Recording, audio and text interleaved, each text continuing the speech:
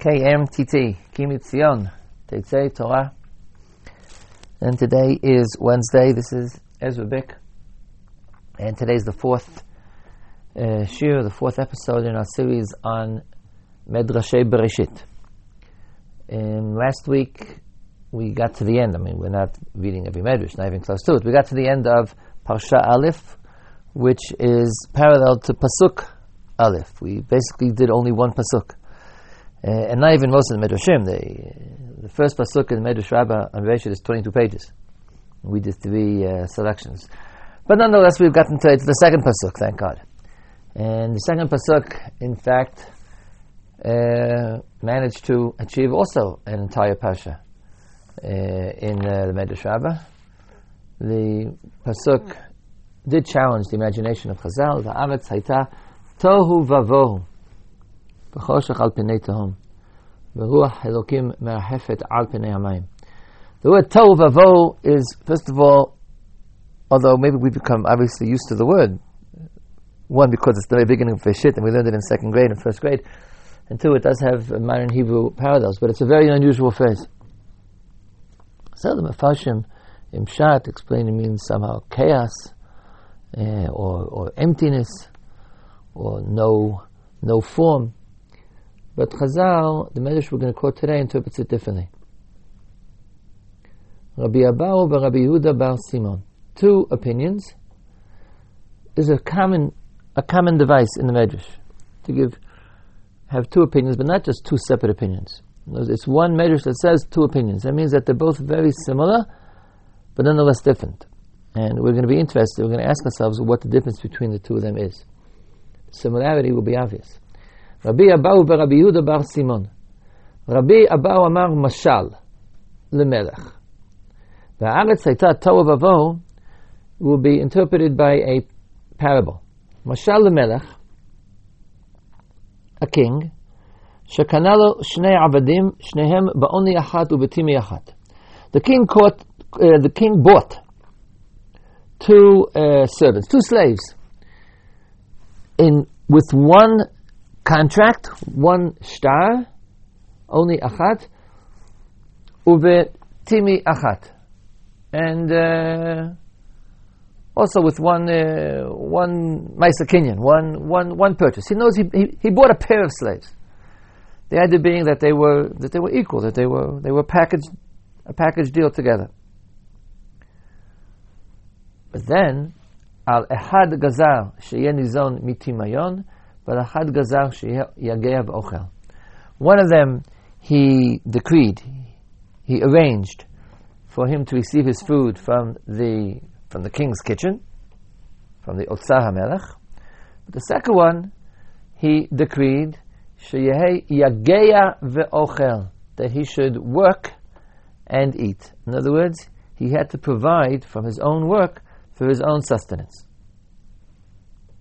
Yashav lo oto toheh uboheh. So the second one, the one who had to work in order to eat, who only ate that which he produced, he was sitting toheh uboheh. Toheh uboheh, according to the Medrash, means, this is similar to a modern Hebrew usage of these verbs, wondering and amazing. Toheh uboheh. He's wondering to himself, the way the Medrash understands it as being more than just wonder, but wonder critically, wonder and complaining. He was astonished. Toheh uboheh. Tohu vavohu, haaretz hayta tohu vavohu. The earth was astonished and wondering, amazed, in a negative sense, in a complaining sense. Amar shneinu ba'oni achat u'b'timi achat. We were both bought together. Zeh nizon mitimion va'ani im eini yageya eini ochel. And he, the other one, he receives food from the king's kitchen, but if I don't work, I have no food. Okay, that's the mashal. What is the nimshal? What is the meaning of the parable? Kach yashva haaretz toheh uboheh. So the earth, haaretz hayta tohu vavohu. The earth was toheh uboheh, amazed and astonished, confounded. Amra, the earth said, ha'elyonim ve'hatachtonim nivru bevat achat. The upper world and the lower world. Remember last week we spoke about the heavens and the earth. The creation is double. There's not one world, there is one world that has two parts. And specifically, I think our Medrash is taking off the final opinion mentioned last week that said that the question of Beit Shammai and Beit Hillel, which was created first, was misleading because they were both created together.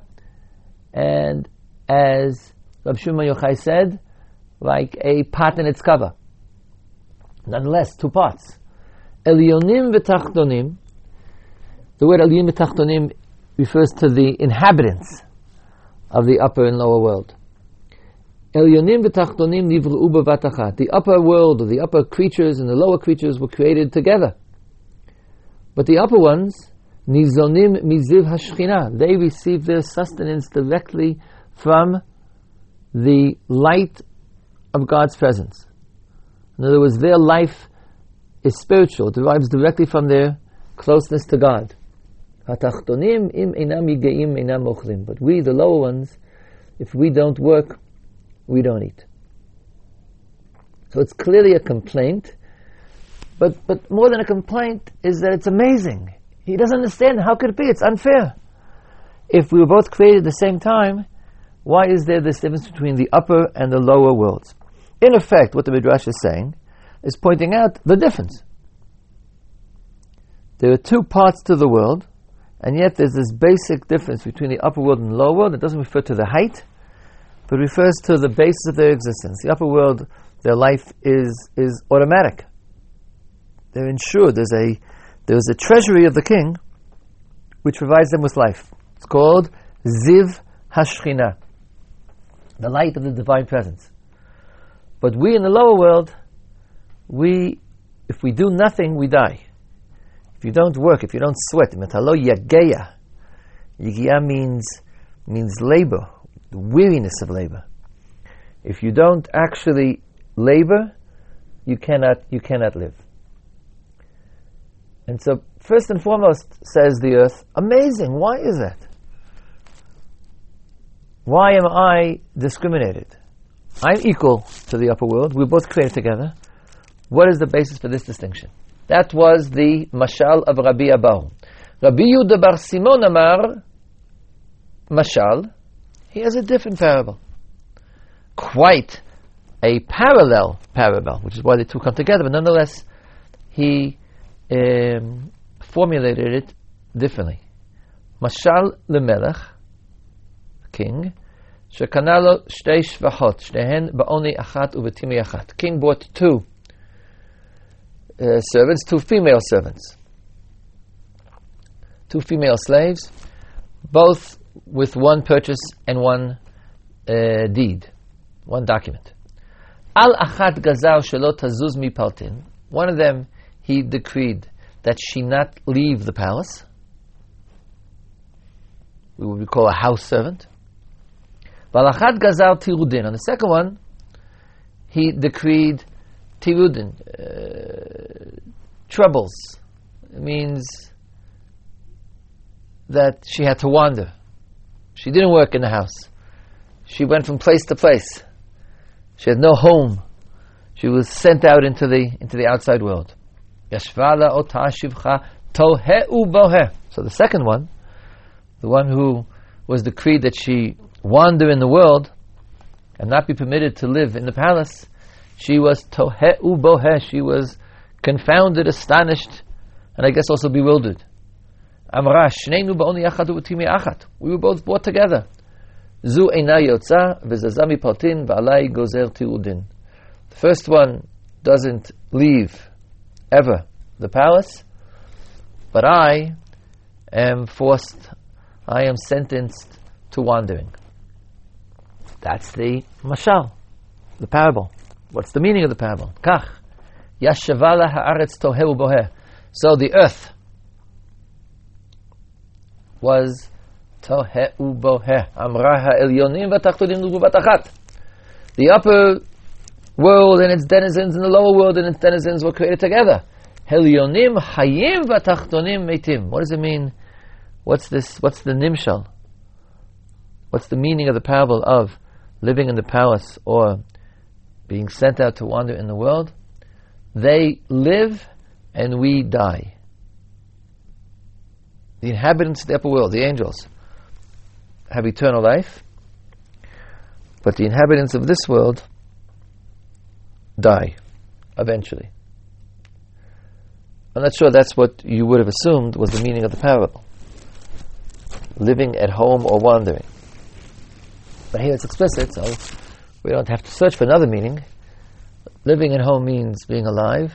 Wandering means wandering and getting lost. Wandering off and eventually disappearing. Death. Lefichach ba'aretz hayita tohu vavo. Okay, so we have two statements, two parables, offered more or less. It's clear that they're very, very similar, but nonetheless different. Rabbi Abahu v'Rabbi Yehuda bar Simon. What is the meaning of the parable? Okay, so the first step in the meaning is obvious. They were both saying that there is a distinction between the two parts of the world. We saw previously there were two parts to the world, the upper spiritual, heavenly zone, and the earthly zone. It was also implied in last week's year that they combine. In other words, God wants them both. God needs them both. The world, as a world, consists of these two halves put together. In all sorts of different relationships which we discussed last week. One supports the other, one is the purpose of the other. They simply work together. Right? There are different similes used. Last week, Beit Shammai, Beit Hillel, and Rabbi Shimon bar Yochai. But now the Medrash points out, but there's this difference. A difference that appears to be a cause of discrimination against the lower world. Two differences. One is the upper world doesn't have to work for its sustenance. Its life, so to speak, is guaranteed. Second point, the upper world, the life is eternal. In the lower world, you have to sweat to live, and two, eventually you're going to run out of steam. It's not enough to work in order to eat. Eventually you will die in any event. The question is, what's the point of this medrash? I would have also expected an answer, but there is no answer. There's no obvious answer in the medrash. The question is, tohev v'boher. The earth asks questions. What's the answer to the earth's questions? No answer is given in the Midrash. Second question is, what's the difference between Rabbi Abahu and Rabbi Yehuda bar Simon? Why did one change the other? As I said, this formulation appears numerous times. I mean, dozens of times in the Medrash Rabbah. On a given pasuk, A and B. A says this, B says that. It comes to tell you, then there'll be another opinion. There are more opinions here as to what Tohu v'Voh means. Other opinions which are other explanations. This is two explanations that are the same but different. The difference, therefore, is very important to understand. What is the difference between the male servant who says, "Why do I have to work?" and the female servant who says, "Why do I have to die?" What is this medrash trying to say?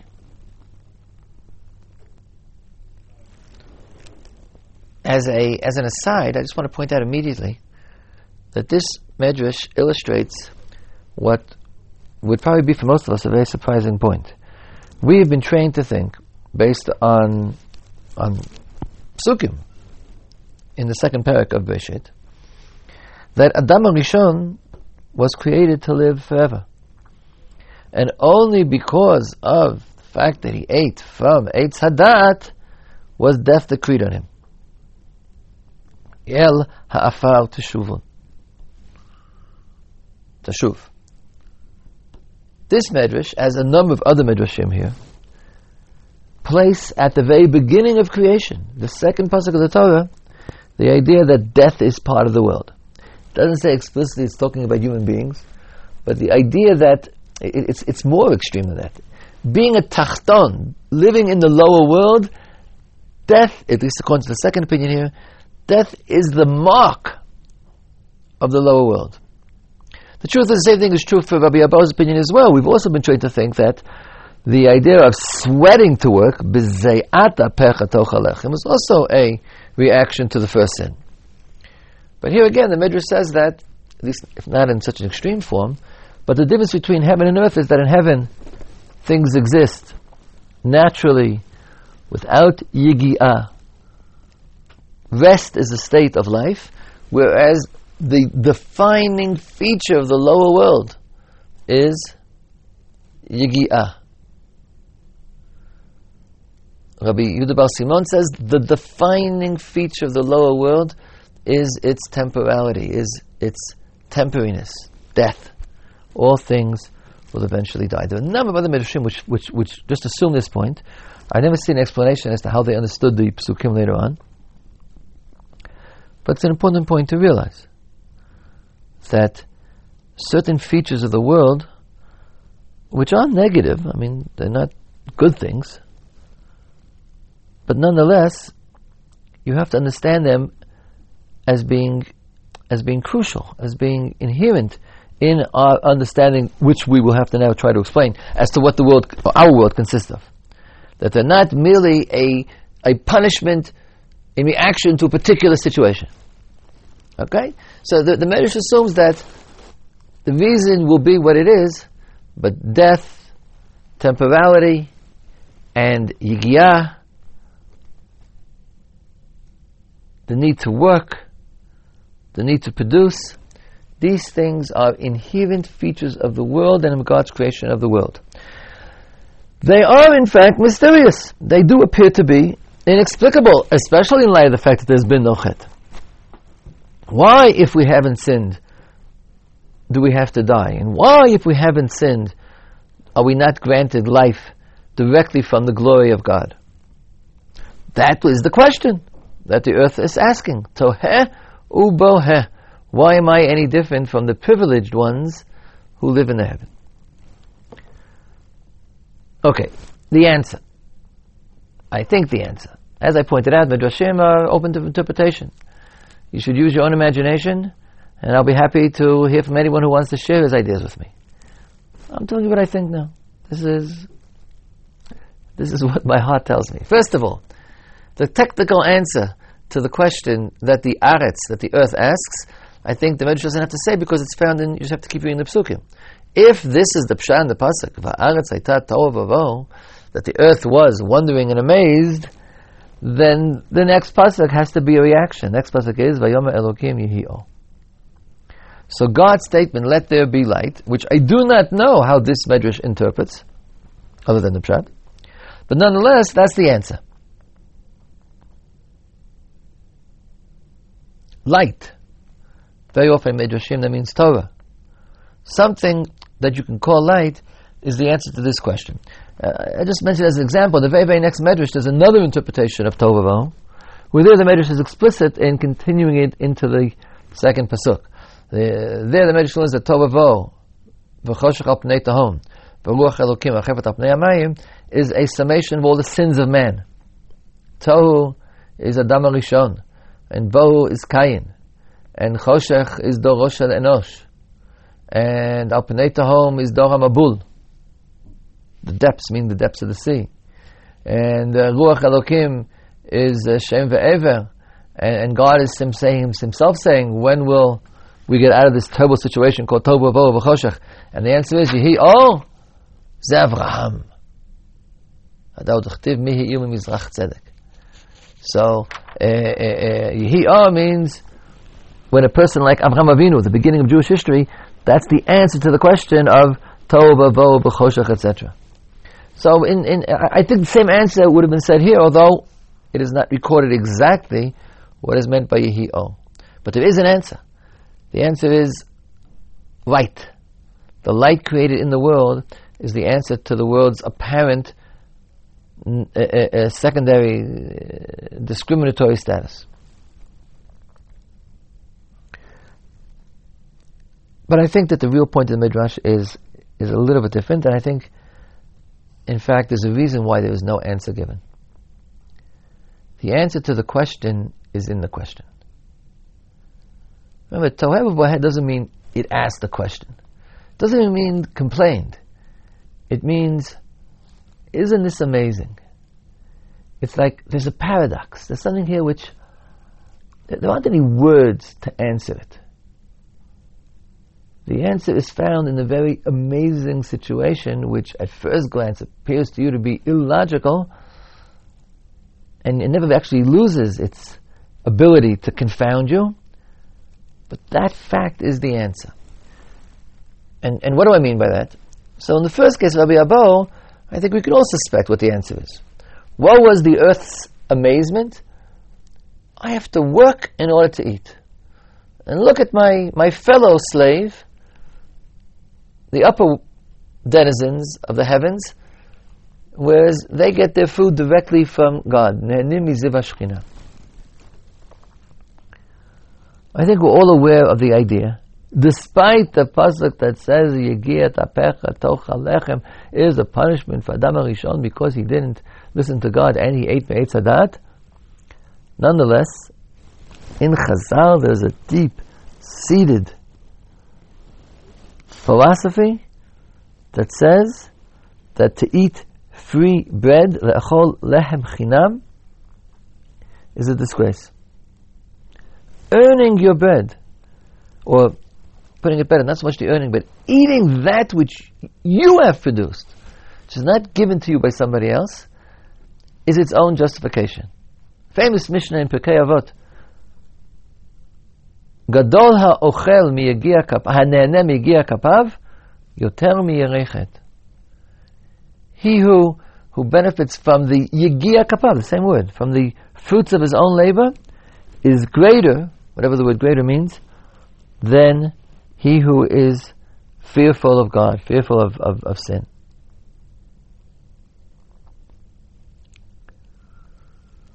I think most of us are familiar with the psychological parallel to this. There's a certain pleasure, satisfaction one gets from eating that, from benefiting from that which your own hands have produced.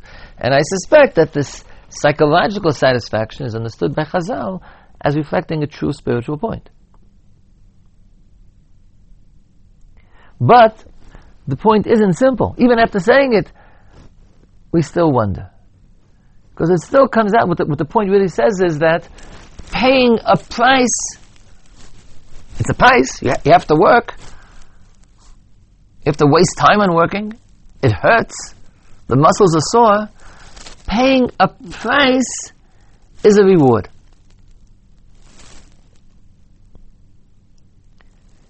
And in effect, the answer to the earth's question is, you think the Elyonim, the upper or superior perhaps translation, perhaps you think the superior beings are superior. It's not true. But not because we didn't measure correctly. There's a certain superiority in being inferior. There's a certain superiority in being condemned to have to work. Because in the end, you earn your life. And by earning your life, earning your sustenance, it's an accomplishment for which God created the world. To explain this, I just want to make a very simple point. A world in which everything automatically derives from God can't be the purpose of creation, because that world exists before creation. That's basically saying God himself.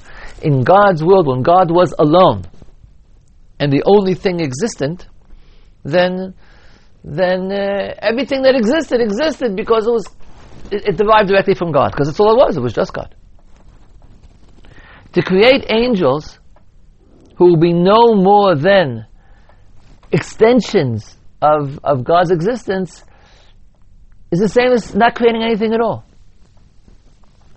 So whether one understands the point I was trying to make, whether I understand the point I was trying to make or not, it has to be true. God wanted a world which would not be that dependent on him, which would in some sense justify its own existence. In other words, God wanted a world that is more distant from God. Or according to the Mashal, the king wants servants who will not be that close to him. The ultimate closest is to be absorbed completely.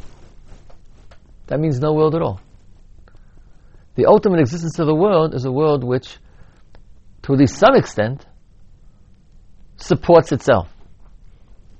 This supporting itself is an achievement of creation. God has created beings which deserve, ex post facto, after they are created, they then go about and create the reasons for their own existence within God's world. They're still called servants. Very important point here. They're still called slaves. You can't ever divorce yourself totally from God, then you won't exist. But within the framework of the servants of God, there are servants who are balabatim. There are slaves who appear to exist as though they were independent, free beings. It's a paradox. You have to remain a servant of God. There is no place to live outside of God's orbit, but nonetheless, within God's orbit, as much as possible, the king, right, the master says, act as though you were free. Work for your own food. Support yourselves. That's the accomplishment of man. So you can complain about it, and you can wonder about it, and it's impossible. I think the Medrash is saying is that, philosophy, there is no way that psychologically we can ever completely get over our amazement, our wonder, our jealousy of the angels, our jealousy of those heavenly creatures who simply exist in the glory and the light of God's face. You can't get over it because you want it. Correctly. As hard as I work, I would love to be able to just eat at God's table. So you're amazed that you're not allowed to eat at God's table, and you have to go out to the field and make your own food, plant your own food, and cut your own food, and grind your own food, and bake your own food. You're amazed at that. But the Medrash is saying, Vayomer Elokim Yehi Or. God says, that's the light. That is the source of the light. The Choshech is the source of the light. This darkness, this amazement, is the source of a light because you're creating something. And creating something new, justifying something new, is what will enlighten this lower world. And Rabbi Yehuda Bar Simon talks not about the need to work, but he talks about death. This is surely more difficult. In fact, in the commentary of David Luria, he says that's exactly why Yehuda Bar Simon said what he said, because he felt that Rabbi Abba, there was no source of complaint. Eating your own fruits of your own labor, that's a good thing. What's to complain about? Therefore, he looked for something that was worth of complaining about, and death was surely worthy of complaining about. But I think the answer will be the same thing. Somehow, atachtonim meitim, surely something amazing in our eyes. Why can't I live forever? Isn't it better to live forever? And it says, yes, it is better to live forever. But in the world that God wants, temporality is a virtue, or a source of virtue. Eternity is the sign of God's direct presence. In fact, going back to the Mashal, eternity and temporality were defined as living in the palace or living outside. So we said that the interpretation given here was a little bit surprising, but it still has to be an interpretation. In other words, it's not a matter of, it's painful to die. It's the only way you can live forever is to stay attached to God. It's very similar to the first opinion. If you're attached to God, if you don't let go of His hand, then you live forever. But God wanted the world to wander off on its own, to leave the palace, to go out and conquer the world. The world should conquer the world. The world should conquer other worlds. God's palace was pure and wonderful before He created the world. It was His palace because it was in the heavens. It was beyond the heavens. God's existence is the palace. But now we have to find places where it won't be God doing it. If God did it, it will be the same as before creation. God created the world so that the world should create itself. And yes, Chazal understood that intrinsically built into that situation is death. The distance for God provides the basis for true human accomplishment, But it also entails the inevitability of death. If you're justifying your own world, then ultimately you won't be able to justify it absolutely. It's a tremendous accomplishment. That doesn't mean that it's eternal. On the contrary, if it was eternal, it wouldn't be an accomplishment at all. It would be God's accomplishment. Because it's your accomplishment, we have to be honest. Your accomplishment is worth what it's worth, and it's worth something which doesn't exist in God's pure world. Precisely because you're the one who did it. On the other hand, you're not God. And therefore, whatever you make, whatever you justify, whatever you create, has a timestamp on it. Because it's not God, it's not eternal. And it's not connected to eternity. It doesn't derive from eternity. And therefore, death would appear to be a permanent part of the world. I want to immediately add, we all know that that's not 100% true. There is a promise of eternal life. There's a pasuk that says, "Ubilah hamavet lanetzach umacha Hashem Elokim dima me'al kol panim," and death will be swallowed up forever, and God will erase tears from all faces. So there exists a possibility of somehow combining the two of them, of a person accomplishing something for which will justify God giving him perhaps temporary life eternally. There is a way to combine the two. But I think the Medrash is saying, intrinsically, when the world was created,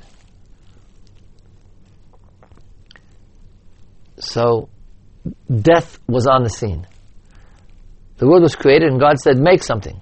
When God says to me, make something, so I know in advance that I'm going to make something, hopefully, but I won't make infinity.